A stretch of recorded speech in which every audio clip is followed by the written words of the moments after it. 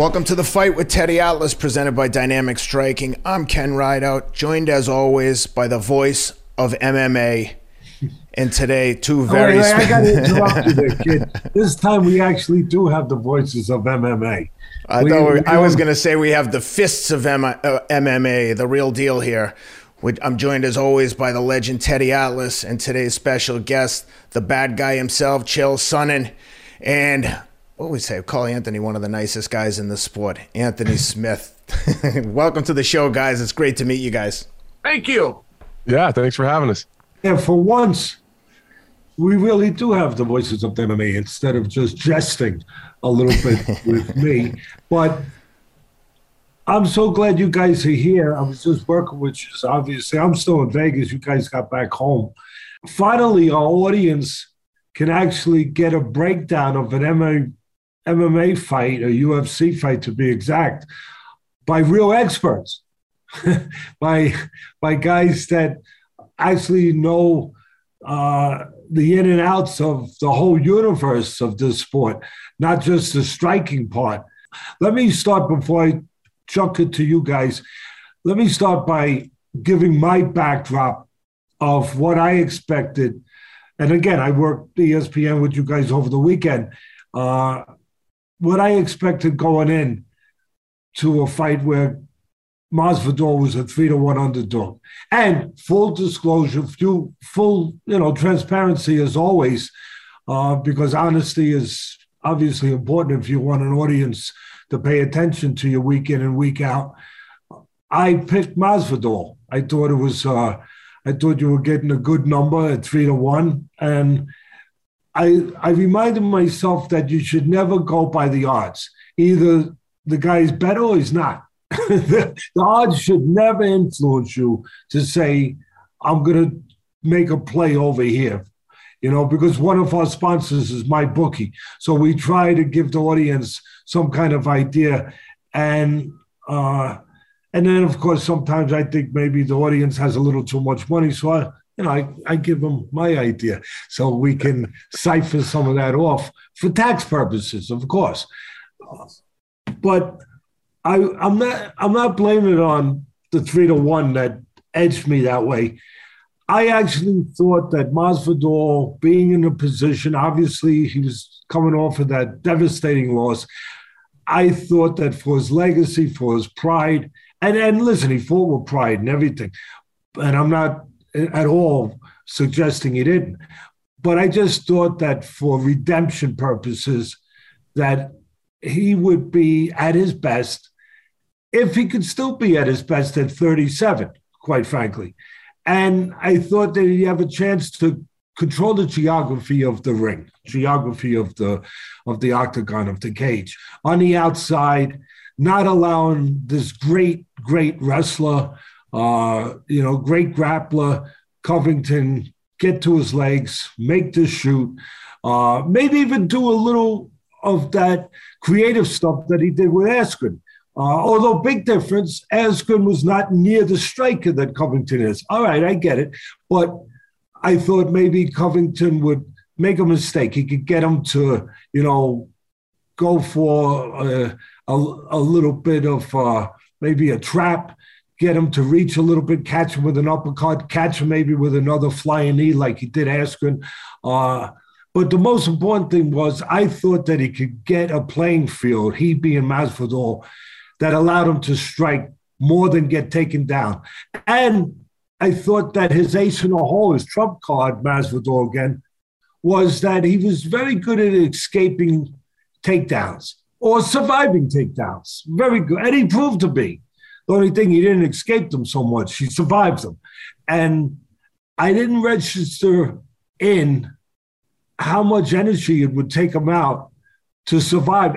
So again, I thought that he might get a playing field where he could use the jab, use his legs a little bit, control the outside, strike more than survive, and have a chance to pull it off. I was so wrong. And here's the question to open up to you guys. Was I wrong because Covington was underrated as a striker?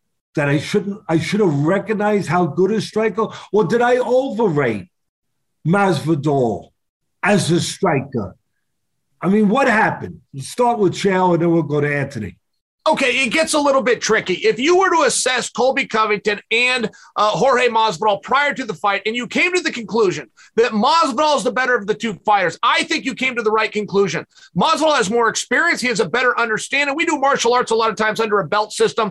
Masvidal would be an absolute black belt, and Colby would be closer to brown in terms of knowledge and mastering certain techniques, but it's the intangibles, guys.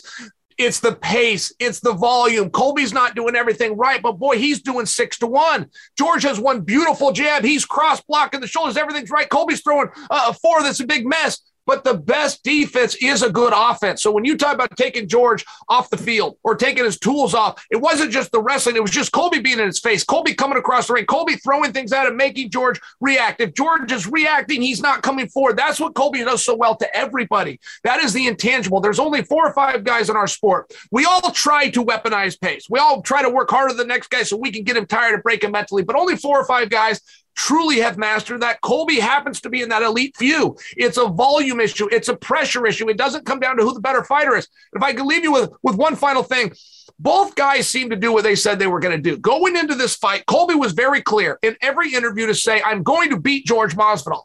Masvidal never said that once. Masvidal was very clear in saying, I'm going to hit Colby. I'm going to stand up to Colby. I'm going to make him answer for his words. He never talked about the fact that ultimately this could go to the judges and this will be contested under the unified rules of 10-9. I think both guys did what they set out to do. Anthony. Yeah, so I was with you, Teddy. I chose Masvidal as well. And I did so thinking that he was familiar with what Colby was going to bring, that he remembered what that felt like, that pressure, that pace, that, that top game that Colby brings. I expected that Masvidal remembered what that was like, and that his confidence came from his ability to get back to his feet and throw those punches. He didn't deny the fact that he was going to get taken down. He never once said that Colby couldn't wrestle. He didn't say that he had to be. He actually went as far as to compliment him on his athletic abilities at times, and then on the other hand, talk about him personally. But I think what happened was he got in there and it was harder to get up than he thought it was going to be. That completely changed his striking from that moment on. He spent the majority of the first round getting dominated on the ground. I think it took a lot out of his gas tank, and it was much harder to get back to his feet than he expected, which changed how he was going to strike from that moment forward. Wrestling it's such an anomaly when it comes to combat sports. It's the only, in my opinion, it's the only discipline that changes everything else as well. If I'm fighting a good striker, that's not going to necessarily always affect how I approach that person in other aspects of the game. But no matter what style you bring, if you're against a dominant wrestler, that's going to change every single thing you do. And I think Masvidal talked about it post-fight, that once he wasn't able to get up, he was a little tired. Even when he had him hurt in the second and the fourth round, he didn't even want to pounce on him and try to finish him. You only have about 5 or 6 seconds once you get someone hurt and they pop back to their feet to try to let that killer instinct kick in and get a finish. And Masvidal didn't even want to do that because he was expecting another takedown attempt. Well, Colby Covington being the kind of gangster mentality that he has, he just punched right back. He got back to his feet and started striking, which was open because Masvidal's expecting the takedown. So, I think Colby Covington kind of mentally dominated him as well as physically. That's a great point. Did part of his mental domination come from the fact that the one area that Masvidal thought that he could dominate, that he could win, that could be, he could master, was the striking? And when that didn't turn to be, did that mentally discourage him? Because if I can't win striking, I can't win. He understood that. So but he knows he's not out wrestling a guy.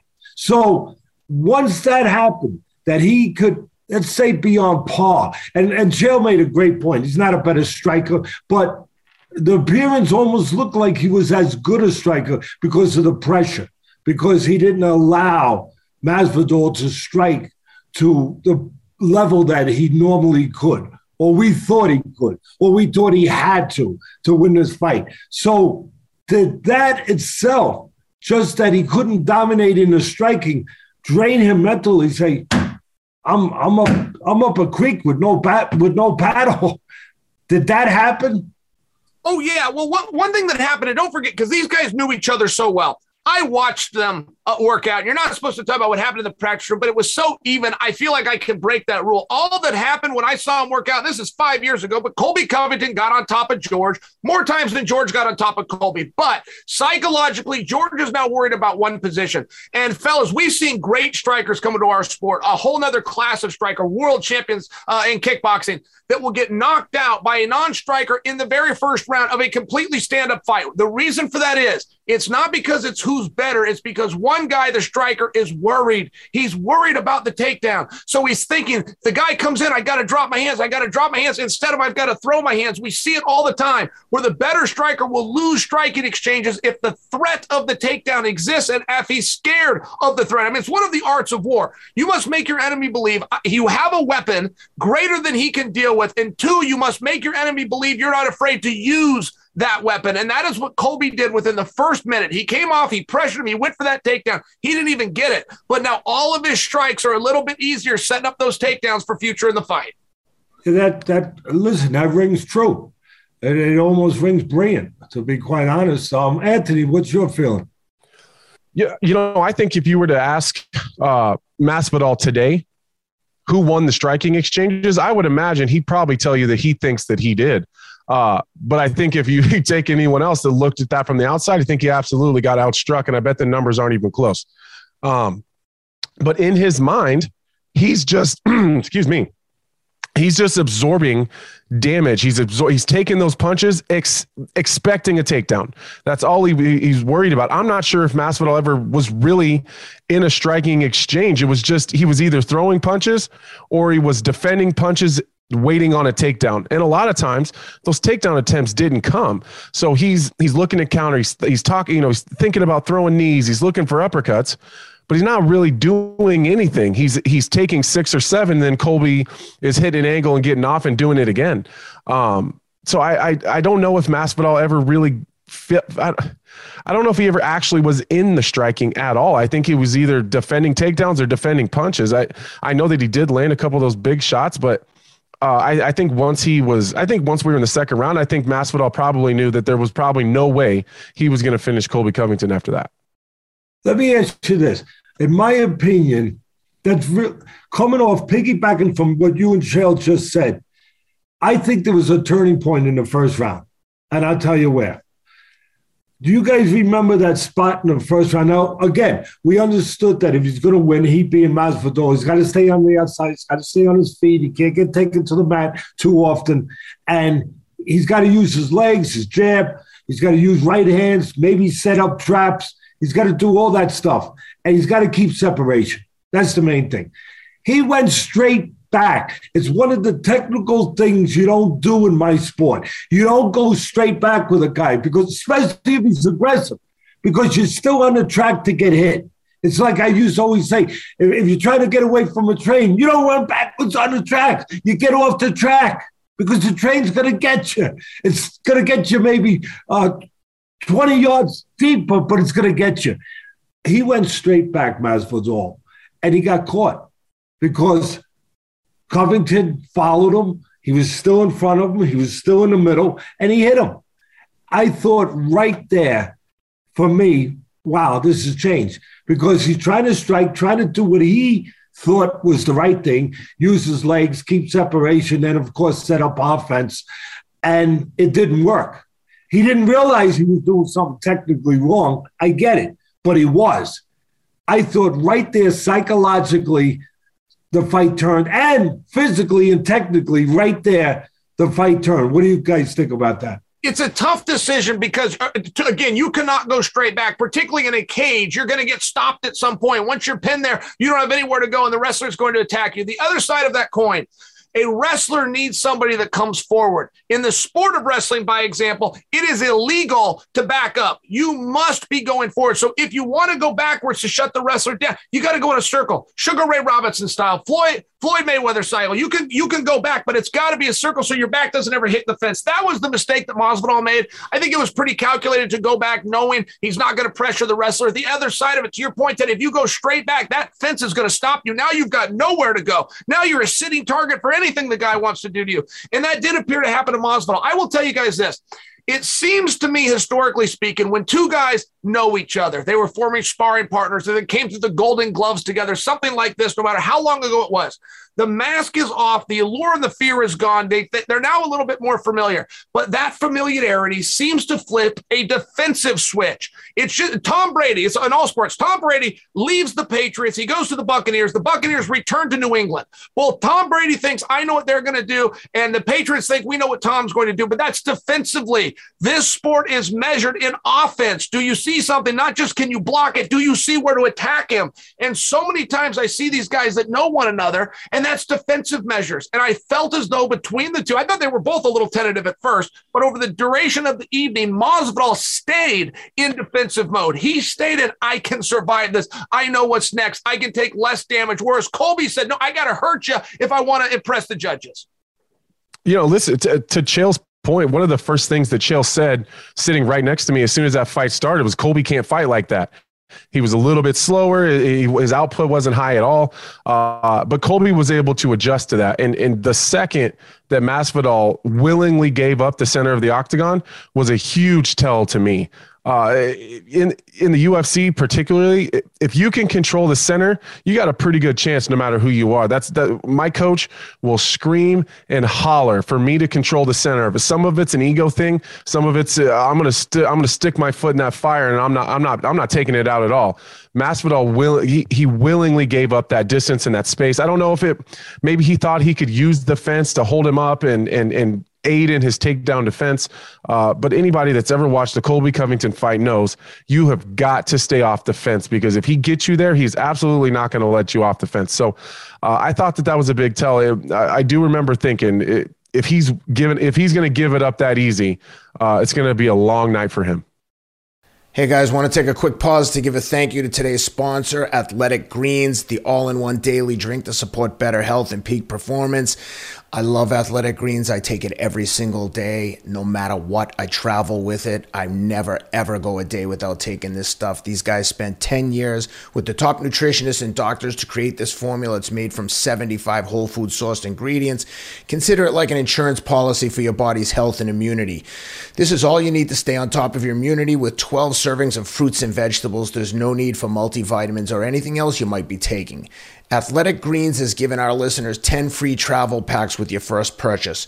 So whether you're looking to boost your energy levels, support your immune system, or address gut health, Athletic Greens is the way to go. Simply visit athleticgreens.com/Atlas to claim the special offer of 10 free travel packs with your first purchase. Again, athleticgreens.com/Atlas. Today's episode is also sponsored by MyBookie. March is here, and that means March Madness. It's time to score big on the nonstop action with MyBookie.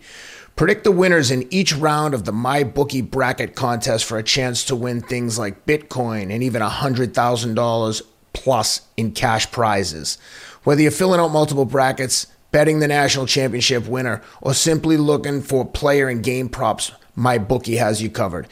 Sign up today with MyBookie and use the promo code ATLAS, ATLAS, to make your first deposit, earning a free entry into the My Bracket contest.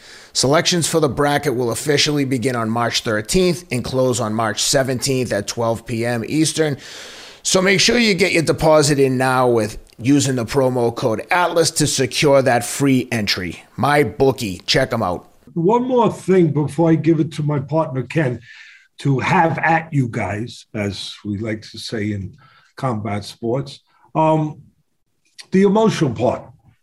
What happened? Because everyone thought, I know it was promotion, I know it was this, but some of it was real.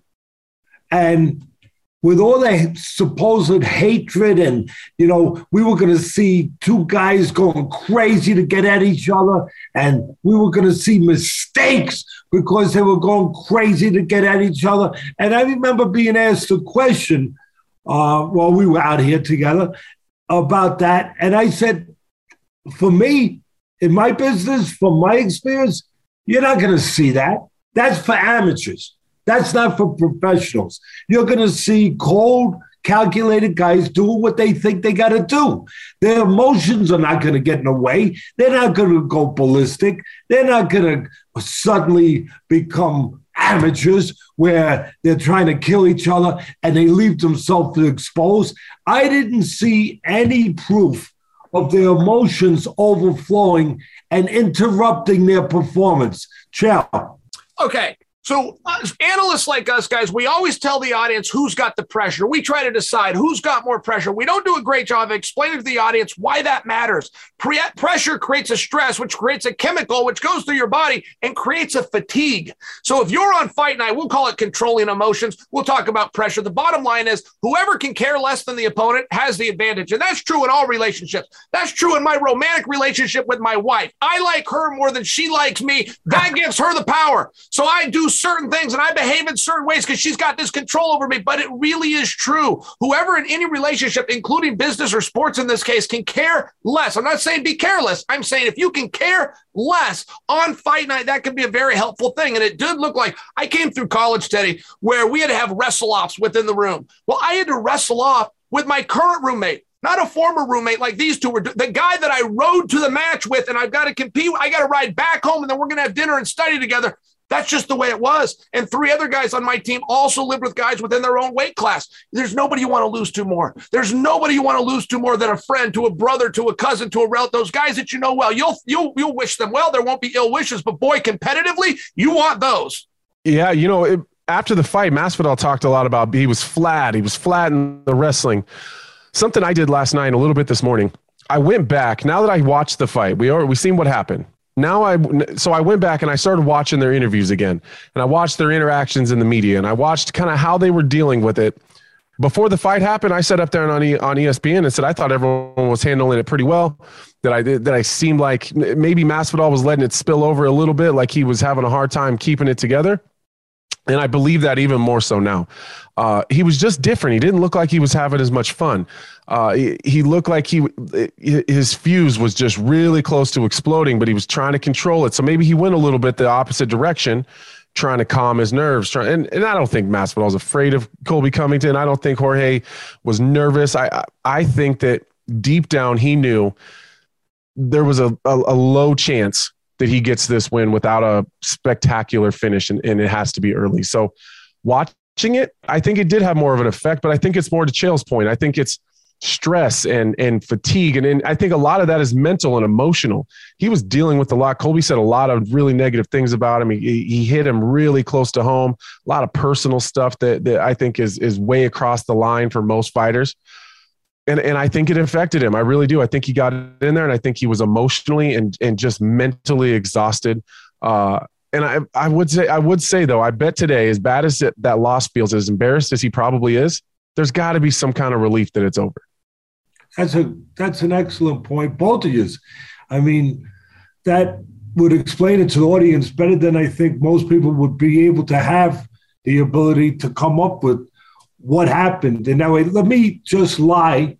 I don't lie, but let me lie for 1 second and hold Ken off for 1 second, just off of what you just said, Anthony, for both of you. Did he blow it in the 4th round? He had that one opportunity. He landed the right hand. Wasn't a straight one. It was a little bit of a crooked one, a little bit of a loop, which might have made it more effective because it came from an angle that peripherally he couldn't see it, where it might have caught him where it was a blind punch that does a lot of damage. And we know Covington has a great chin, but he got hurt. He got buckled. Was that his one opportunity in his mind, psychologically, physically, technically, everything, that I caught him? That's it. Did he blow it right there? Because, I mean, that was what he wanted. You just said it, and perfectly. He wanted to smash him. Chael said that. He wanted to hurt him. He hurt him. But there was no follow-up. I don't remember how much time was left, to be honest, but there was time for maybe a couple punches. Did he blow it right there? He did. That was the hope spot of the match if you're Team Masvidal. Now, George went to the post-fight press conference. He talked about that, and he said, I expected Colby to shoot. That's why I didn't follow up. Now, like most fighters after a fight, they attempt to rewrite history. Here's what actually happened. George was exhausted.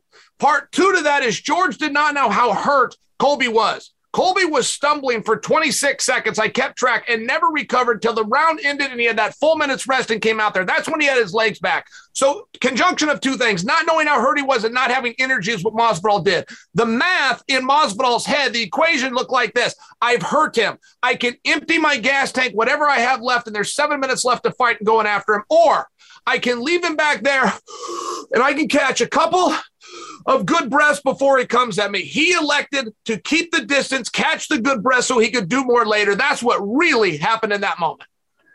Yeah, I totally agree with Chael. I think if you're Team Masvidal, I think they spent the last 6 or 7 weeks preparing and waiting for that one moment. And I think when it came, listen, I think a lot of fighters will lie to you if you ask them this question, but I feel like I owe it to everyone to be very honest. There's a lot of times you get very, very deep into a fight, and sometimes you end up in a situation like that and you're too tired to give a damn. You're just too tired to care. If the option is I can push and maybe I get a finish, or like Chael said, maybe I can conserve a little bit of energy, maybe I can do it again later. The chances of that are very low, and they know that. They'll usually choose to take a break and they'll wait until later on because it's too goddamn hard sometimes to push, and sometimes it's just not that important to you anymore. Ken. Chael, you were one of the first guys in the UFC that I saw bring that wrestling bad guy or heel mentality to the UFC. You like pioneered it. And I see Colby following the same script, but he seems to get so personal and like vicious with his commentary. How much does that take out of him? Or is that how he deals with the nerves, by just being as vicious as possible? And how hard is it for him to like not break that character? Great point for you. I mean, he is a professional and that he stays in character at all times. I've known Colby since he was 11 years old, and I'd love to tell you he's the nicest guy ever. No, he's not. But he is not that guy. Okay, he is performing from bell to bell. He knows the audience paid. There is a big resentment. I've had it. I can remember one of the great fights. It was Lennox Lewis fight versus Mike Tyson. And they got in press conference fights and their licenses. They had to go before the commission. And Mike Tyson was going to, all sorts of terrible stuff. The second that fight ends, Mike grabs the microphone. He says, I didn't mean any of it. I love this guy. And it was all promotion. I'm going, well, then give me my money back. I feel like that was fraud. I bought the fight because I believed this was real. And now you're telling me it's not. Give me my money back. Colby didn't do that. He stayed in character the whole time through. He and Usman, there's a camaraderie when you fight, and you generally would hug it out afterwards. Colby refused to accept that, said he wants to fight Usman a third time. Now you move into Masvidal. Whatever hatchet they had, this is how we decide to settle it. When it got settled, it settled nothing, and he turned it right on to the next guy, which happened to be Dustin Poirier. And you're right. He goes pretty far, and I am one of the guys that started, and I'm not a prude on this, but even I get uncomfortable sometimes. Colby has no boundaries. None. He's vicious. It's crazy to me. It takes a lot of intestinal fortitude to stay in that character, doesn't it? Just keep going. Oh, absolutely. You're right about that. And I like that you're saying that because I hope the audience understands. The audience seems to hate Colby more and more. I don't want to bust a guy's gimmick, but what I would like the audience to understand is that he's performing for you. He doesn't get any more money for it. Before they fade to black and roll the credits, he will squeeze every bit of juice out of your 2 hours and your $50 pay-per-view buy. He's doing it for the audience, to have somebody to boo, to have that negative energy. He's a performer, and he's doing wonderful. You just exposed David Copperfield's magic trick. Chael. How hard was it for you to stay in the character yourself? Like, how hard was it to be disliked by the crowd? Because I always liked you. I thought it was funny, but I always wondered, like, everyone wants to be liked. How hard was it for you to stay in that character all the time?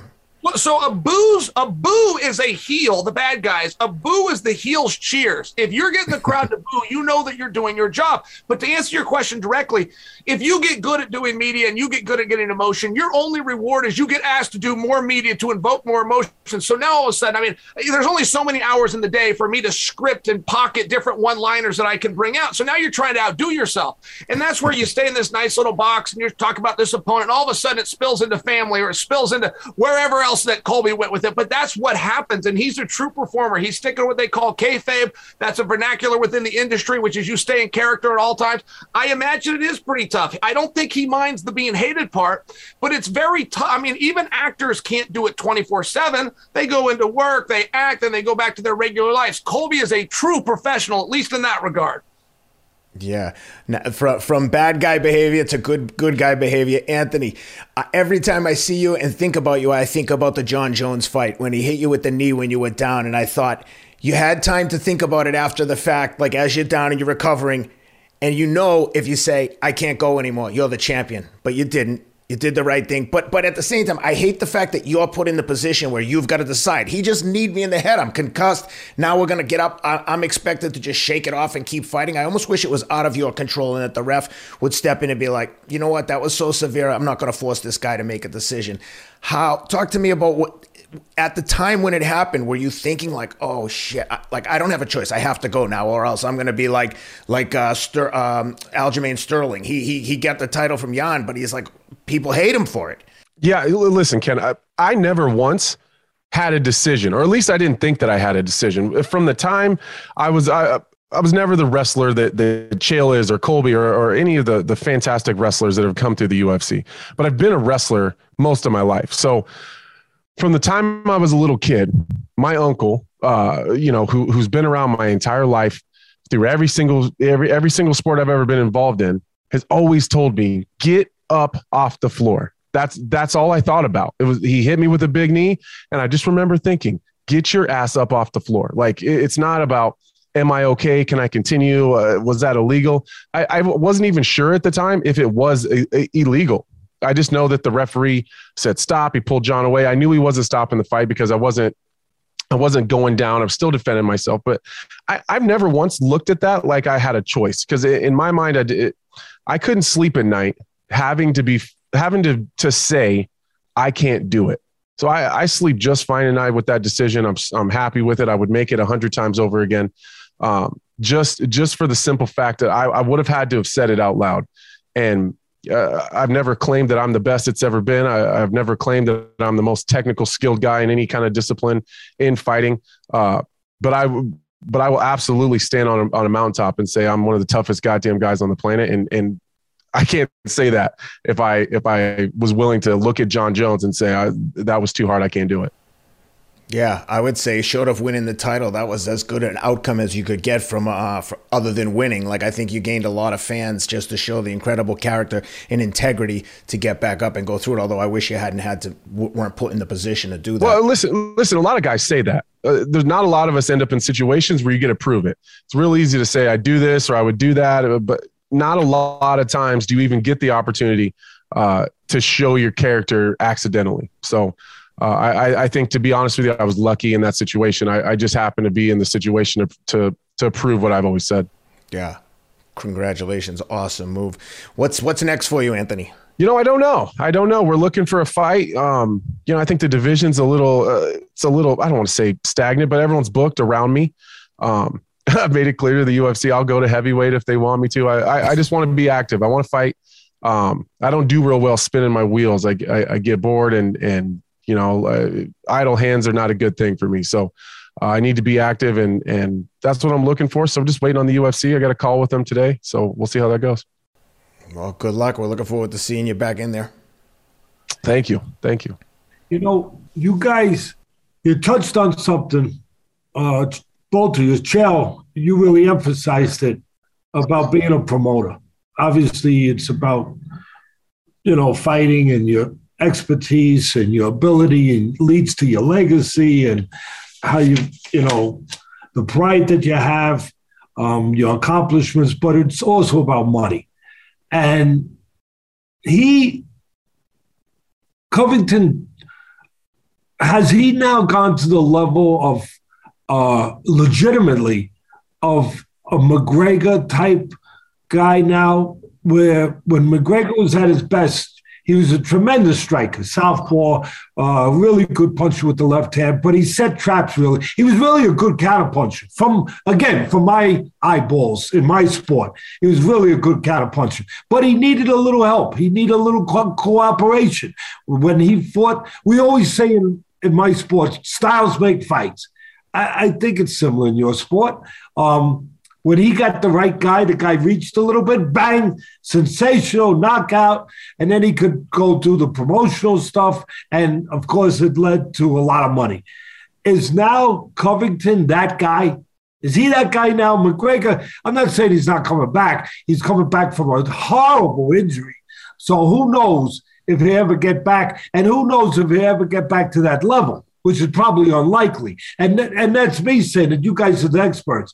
But is Covington now that guy? And is it his turn now to make the big money? He earned it. Is it his turn to make that special money in your sport? Not everybody makes it. And if he does, who's he got to fight to do that?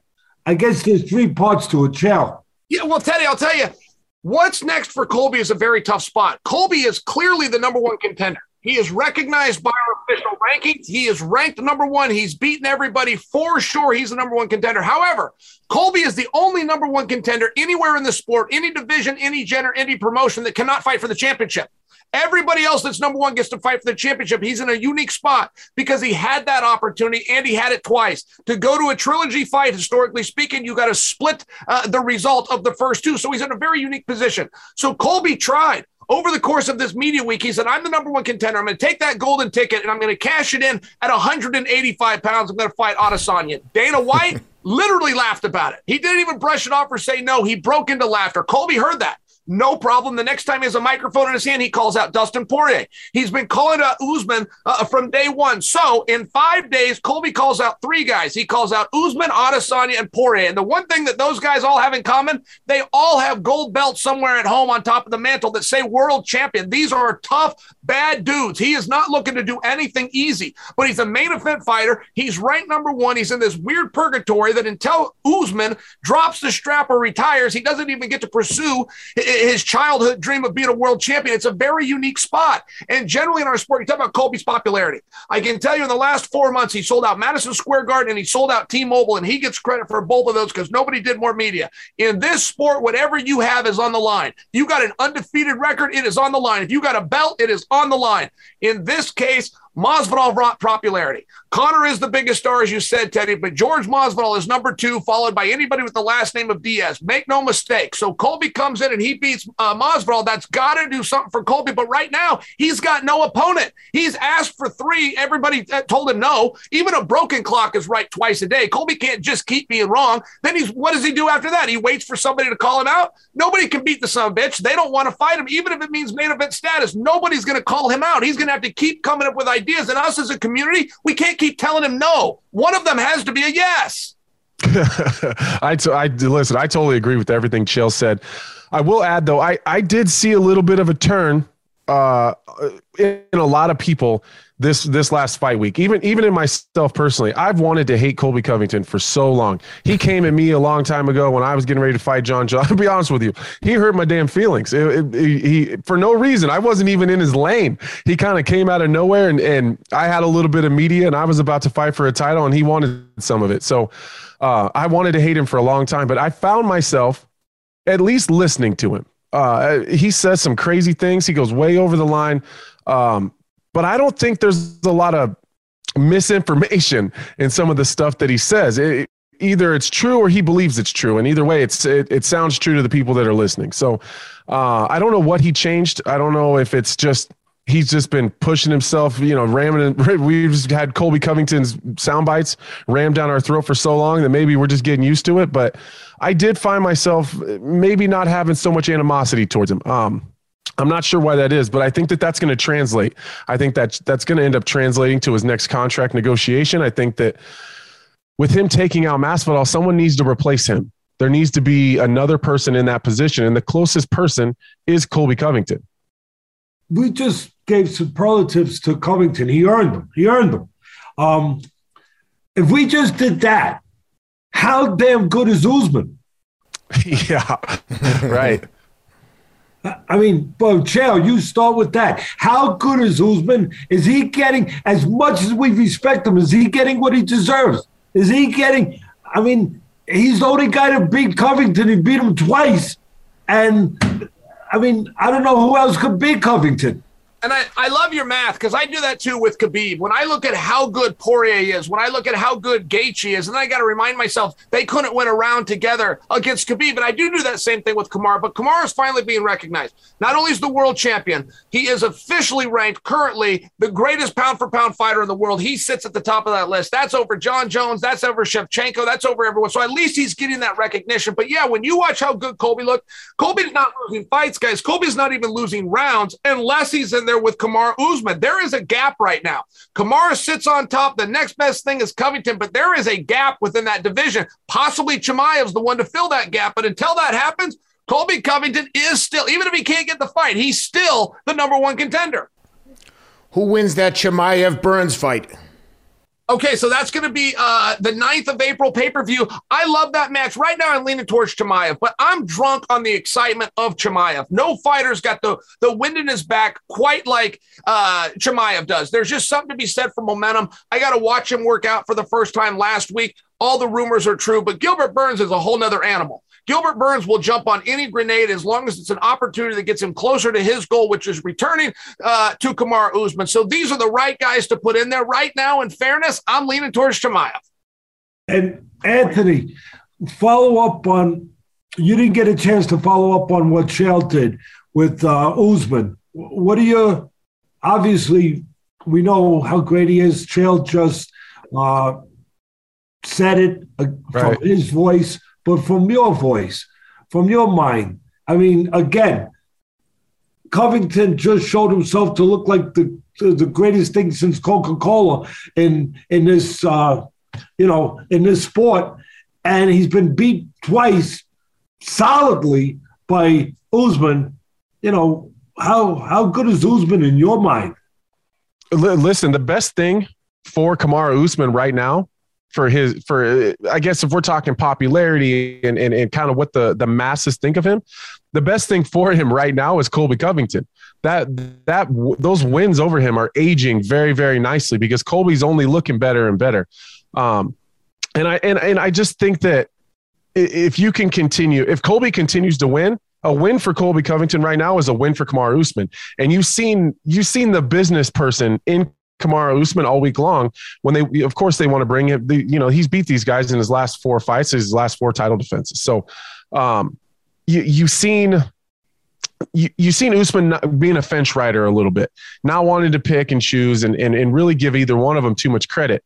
But you did see him be willing to give Colby Covington another chance. He wasn't shutting down the chance for Colby Covington to fight a third time. I think that alone speaks to Colby Covington's drawing power, because the one person who sees those pay-per-view buys, the one person who sees those dollars going into his account is Kamaru Usman. And I think that when it comes down to it, Kamaru Usman is a businessman, and I think he speaks with his wallet. And I think his wallet likes Colby Covington. Hey, guys, if first with you, Anthony, if Chimaev does beat Burns, Chimaev versus Colby, who do you like there? I'm having a tough time with this Chimaev thing. I've heard the horror stories about Chimaev. I've heard what he's done to Gustafsson. Chael's watched him work out. There's a lot of guys that have seen him train. Darren Till sings his praises. I just haven't seen it for myself. I'm not saying it doesn't exist. I'm not saying that he's not good. I've never seen him in there with a top 10 guy. I've never seen him dominate anyone that I respect completely at all. It's never happened. So I'm not saying he's not capable. I just don't know. So as analysts, I think it's a little bit voodoo for us to say that we don't know. But I think in this situation, it's fair. I don't know how good he is. I've seen him do what he's supposed to do to some of those. If he's half as good as what people say, I've seen him do what he's supposed to do to the guys that he's fought. So I just want to see. I'm really excited to see him in there with Gilbert Burns. I want to see if he can get over on a guy like Gilbert Burns, a guy who, I guess the talk about Chimaev is that he's a fantastic grappler, that he's a fantastic wrestler. We've seen him in there with Jack Hermanson and out wrestle a larger, was supposed to have been a larger guy. He ended up not being in the wrestling match, but I think that his grappling and that fear of the grappling and wrestling, very similar to the Colby Covington, Jorge Masvidal situation, does open up his striking. I can promise you this: Gilbert Burns does not give one shit about Chimaev's grappling, because he's gonna be right there with him the entire time. So if he can beat a guy like that, I think a Colby Covington fight is right there for him, but I think we can't put the cart before the horse here. I think he's got to get through a guy like Gilbert Burns first. And there's a fear in the unknown. And the mystery here does lie with Chimaev. We don't actually know. How's he going to do with adversity? Well, probably pretty well, but we've seen how Colby does with it. How's Chimaev going to do in championship rounds 4 and 5? Probably pretty good, but we know how Colby's going to do with it. So I do think, out of full respect, we do have to say that Covington is still the guy to beat. If you just look at styles and matchups, we've seen so little of Chimaev. We know he's got a good double leg, but we know Colby's never been taken down in a double leg. So it does tend to kind of equal themselves out, and I'm not really to give anybody that's only had 2 matches against unranked opponents the nod over the true number 1 contender, but in all fairness, that's probably the match. And Kamaru Usman weighed on that about 2 hours ago. Dana White had made a comment that Chimaev versus Burns would be a number 1 contendership. Then the champ spoke up and he said, not so fast. This guy's got my attention. When I got to deal with him, I'll be ready for him. However, I need to see him beat 2 guys that are ranked within the top 10. That's fair. And if that does hold up and Chimaev gets the bump on Gilbert, which he's favored to do, I think that does make the Covington-Chimaev match all that more likely and possibly Colby's only route back to a Kamaru Usman championship fight. Let me throw this in there, because we're talking about the right guy. We're talking about the top guys. We're talking about the guys that won. We're talking about Covington. All right. But let me ask about Masvidal. 37 years old, made a lot of money in the last couple of years. You know, he had that first fight with Usman where he had Dana White over barrel a little bit, where the opponent fell out because of COVID at the last minute. They needed a big name.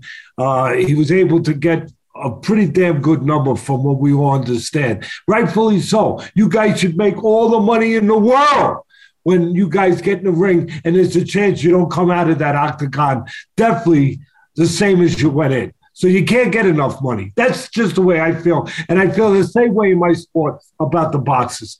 But here he is, Masvidal. He's lost 2 fights in a row, convincingly. He's 37 years old. He's made a lot of money. Where's he go from here? And before I leave it, to start with you, Chael, I thought, and tell me if I'm wrong, I thought that there was a lot of guys he could still beat, that, you know, he was good enough, but there's certain guys he probably can't. But there's a lot of good fights out there that he can still win. I didn't feel like it's the end of the line, off the cliff. That's it. I didn't feel that way. I just felt that he was in there with a guy who's special. Your feelings? One of the greatest things that Dana White has ever done, and I've never heard him get credit for, we'll give it to him now, but one of the great things that he ever did is within our sport, he made losing acceptable. In the sport of boxing, if you lose a fight, you're not going to be a main event. If you lose 3 fights, you'll never fight for a championship. If you lose 5 fights, you are a bum, and that is how they'll remember you. In this sport, the one thing that Colby and Masvidal had in front of their sold-out main event spot of T-Mobile Arena, they both were coming off losses. In all fairness, the biggest star in our sports, Conor McGregor, I've lost track of how many losses he's had in a row. The second is George Masvidal. He's lost 3 in a row. And the third is Nate Diaz, who's batting 500. In all fairness, in MMA, for whatever reason, but it's a very good thing, when iron is on iron, when we know guys are risking it and guys are only taking on the best, it's okay if they come in second. And I really think, as far as Masvidal goes, being the sport's second biggest draw, to put him in there with Conor McGregor, who's the sport's biggest draw, makes all the sense in the world. I even think I've got the weekend. Let's do it in July at International Fight Week. I love that think fight. I'm real Wow. close. Wow. I think I'm real close. Maybe you insert Nate Diaz in there, but I think we're down to those final 3 who's going to headline that show. I think Masvidal's got great options. And don't forget, with his new lucrative contract, all that contract and all that money means is he will be returning to a main event, which means he needs to get himself in 5-round shape, and he can start right now. Well, and I think he needs to get himself into a little bit of controversy. That's kind of the weird spot that Masvidal is in. He can still beat a lot of guys in the division. He absolutely can, but it's got to matter for the paycheck that he's getting. The UFC is not just, they're not just going to stick him in the queue and start fighting people that nobody knows. It's going to be big names. They're going to be tough fights. And I'm going to steal one of Chael's ideas from the weekend. I like him in there with the Diaz brother, but I think Nick Diaz is probably the bigger draw right now. I don't necessarily know if that's the route that anybody's going to go, but that's got a built-in storyline. That fight built itself. He already beat Nick's little brother. Masvidal is going to rub that in his face as many times as he possibly can. I would have never thought about that. Chael brought it up over the weekend. I thought it was a fantastic idea, but those are the kind of storylines and fights that Masvidal is going to have to be in because he's got to justify that big paycheck he's getting. Chael, you think that they'll put Nick in? I thought that Nick in his last fight looked like he couldn't have cared less, like he didn't want to be there. I was like shocked at the performance. And even worse than that is the reason Nick looked that way is because he had a long layoff. So our prediction, Anthony and I were both in agreement here that Nick's going to get a quick turnaround. It's been the opposite. Nick has been radio silent. Dana weighed in at one time, it was about 2 months ago, and Dana said, and I quote, "I don't know if Nick Diaz is ever going to fight again." Generally, if you're Nick or you're Nick's manager or trainer, you come out and you stop that narrative. You say, yes, we are. But Nick lived with it. He went very quiet. So I do think that's a tough one. I think that's a massive fight. I think it makes sense. And I think the fans would get behind it. I don't know that I'm bullish that it's going to happen. And Masvidal is in a very unique spot. And it's only Masvidal and Conor and Nate Diaz that live on this little island. It does not matter who they fight next. In boxing, they say the only two guys that could draw on their own was Mike Tyson and Oscar De La Hoya. I think you need to amend that list and add Floyd Mayweather to it. But in all fairness, in our sports, pretty much the same, unless you're Conor, unless you're Masvidal, unless you're Nate Diaz. It turns out they're all in the same weight class. Let's start getting those matchups going and start having a lot of fun over here in the world of MMA. I think they're going to make Nate and Conor, Nate and Dustin. I'm hearing that rumor too. That could be. Let me just go off track a little bit here. Maybe it's more than a little bit. I don't know. What do you think about Ngannou and Fury? And before I let you go, Chael, is it just a money grab? And you guys deserve, I just said it, you deserve to make all the money in the world for getting in there. But these are unique opportunities to make more money than is normally available in your sport. And even normally available maybe in my sport, in boxing. That's what happens. That's the kind of universal money that winds up being available. Is it just about that? Because to me, it's a fallacy. It's a mirage that you're going to really judge who's better. The old, that old question, the MMA fighter or the boxer. Because the MMA fighter, you guys, you're not allowed to use all your tools. So to me, it's a cheat. It's not fair. It's all about the money. And I just wonder how you guys feel about it. And one last thing. Does it hurt your pride? Because you guys are just, the epitome of what it's about to be proud and tough and just, great at what you do. Does it hurt your pride a little bit that some people will look at the matchups and say, oh, yeah, the box is better? When again, in truth, it's not a fair matchup. Look, it frustrates me anytime somebody doesn't defend their sport fully. If Fury wants to fight Francis should demand it's under MMA rules. If Francis wants to fight Fury should back up boxing and demand it's under boxing rules. These two knuckleheads want to come up with a sport all of their own. They want to do it in 4-ounce gloves or maybe put it in a cage. Look, if you change one rule, you have now changed the sport. Fury has gone as far as saying Fury and Francis are a lot of great things. They're tough and they're intimidating. They're champions. They are not promoters. These two knuckleheads could put their heads together and form a rock pile. Here's what Fury said as recently as 7 days ago. I am going to retire from boxing. I am then going to go do something with Francis Ngannou. Well, look, then it doesn't matter. If you're not willing to risk it, you can't get any emotion from the crowd. The opposite of hate is not love. The opposite is indifference. As soon as that girl's still mad at you, you got a chance. Once she doesn't care anymore, you got to move on. So if Fury's telling us this will not be under boxing, so I'm not putting my record on the line. I'm not putting my belts on the line. I'm not putting anything of my family's lineage of 3 different generations on the line. We're going to go do something different. Those sons of bitches might as well arm wrestle. It's got to be one of the two sports. Are you fighting in these rules? Or are you fighting in these rules? You two think you're going to make up a sport after you retire so it doesn't go on your record? That means you don't care. If you don't care, you're not sacrificing. I'm not showing up. Well, I think to be fair, I think that they know if Fury comes to MMA, he's going to get smoked.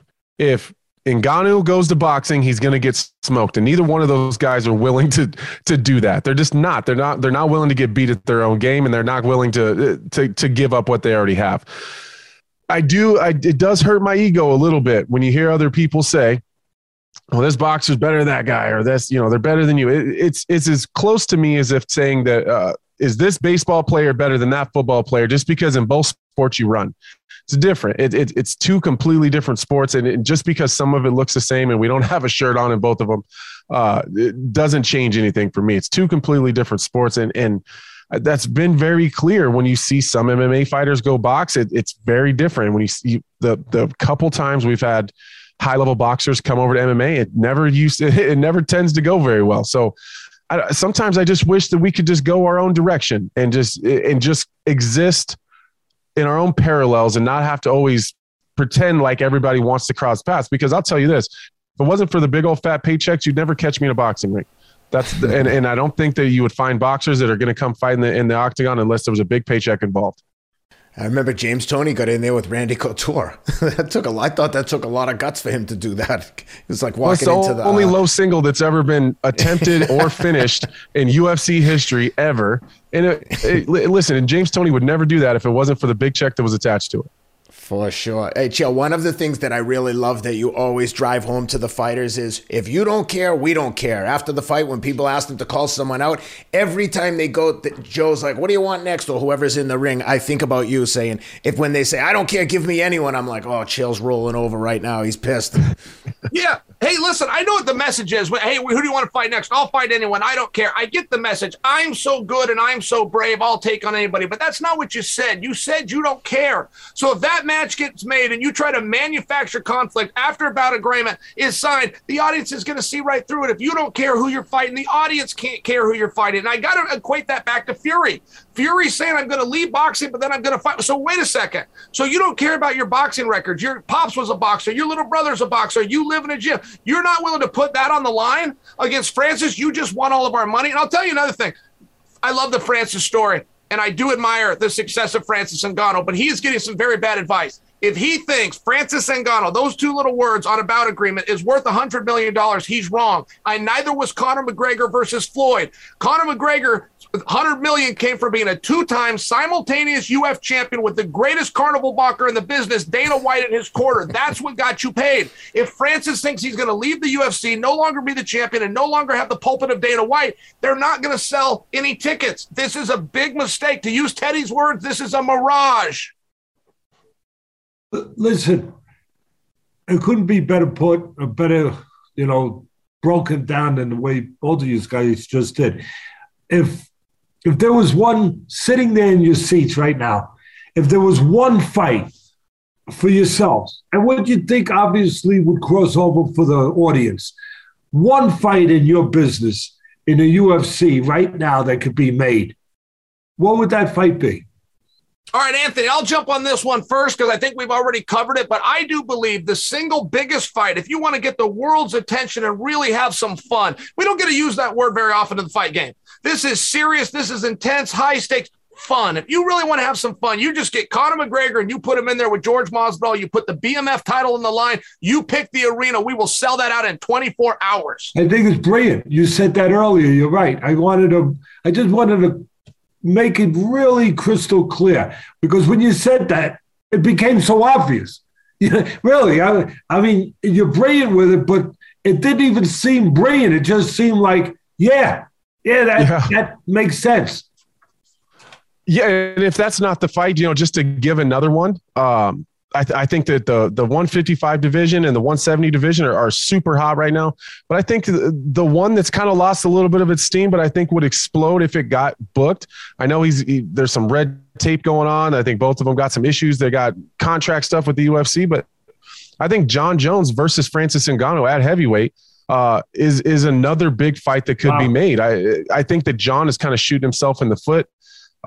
He was going to heavyweight, and then he's hanging out, he's lifting weights, and then he's headbutting cop cars, and so he's got some issues, but he needs to get in there and fight. That's what he needs to do, and I think that's another big fight we can make. Anthony, because what you said, you touched on everything that matters, but he just has to get in there and fight. With all this time that has gone by, with all his issues and everything, and he's one of the greats. Some people think the greatest of all time, but does he want to fight, or does he just, and please, the people out there, don't take this the wrong way, but does he just want to stay relevant every once in a while by talking about fighting?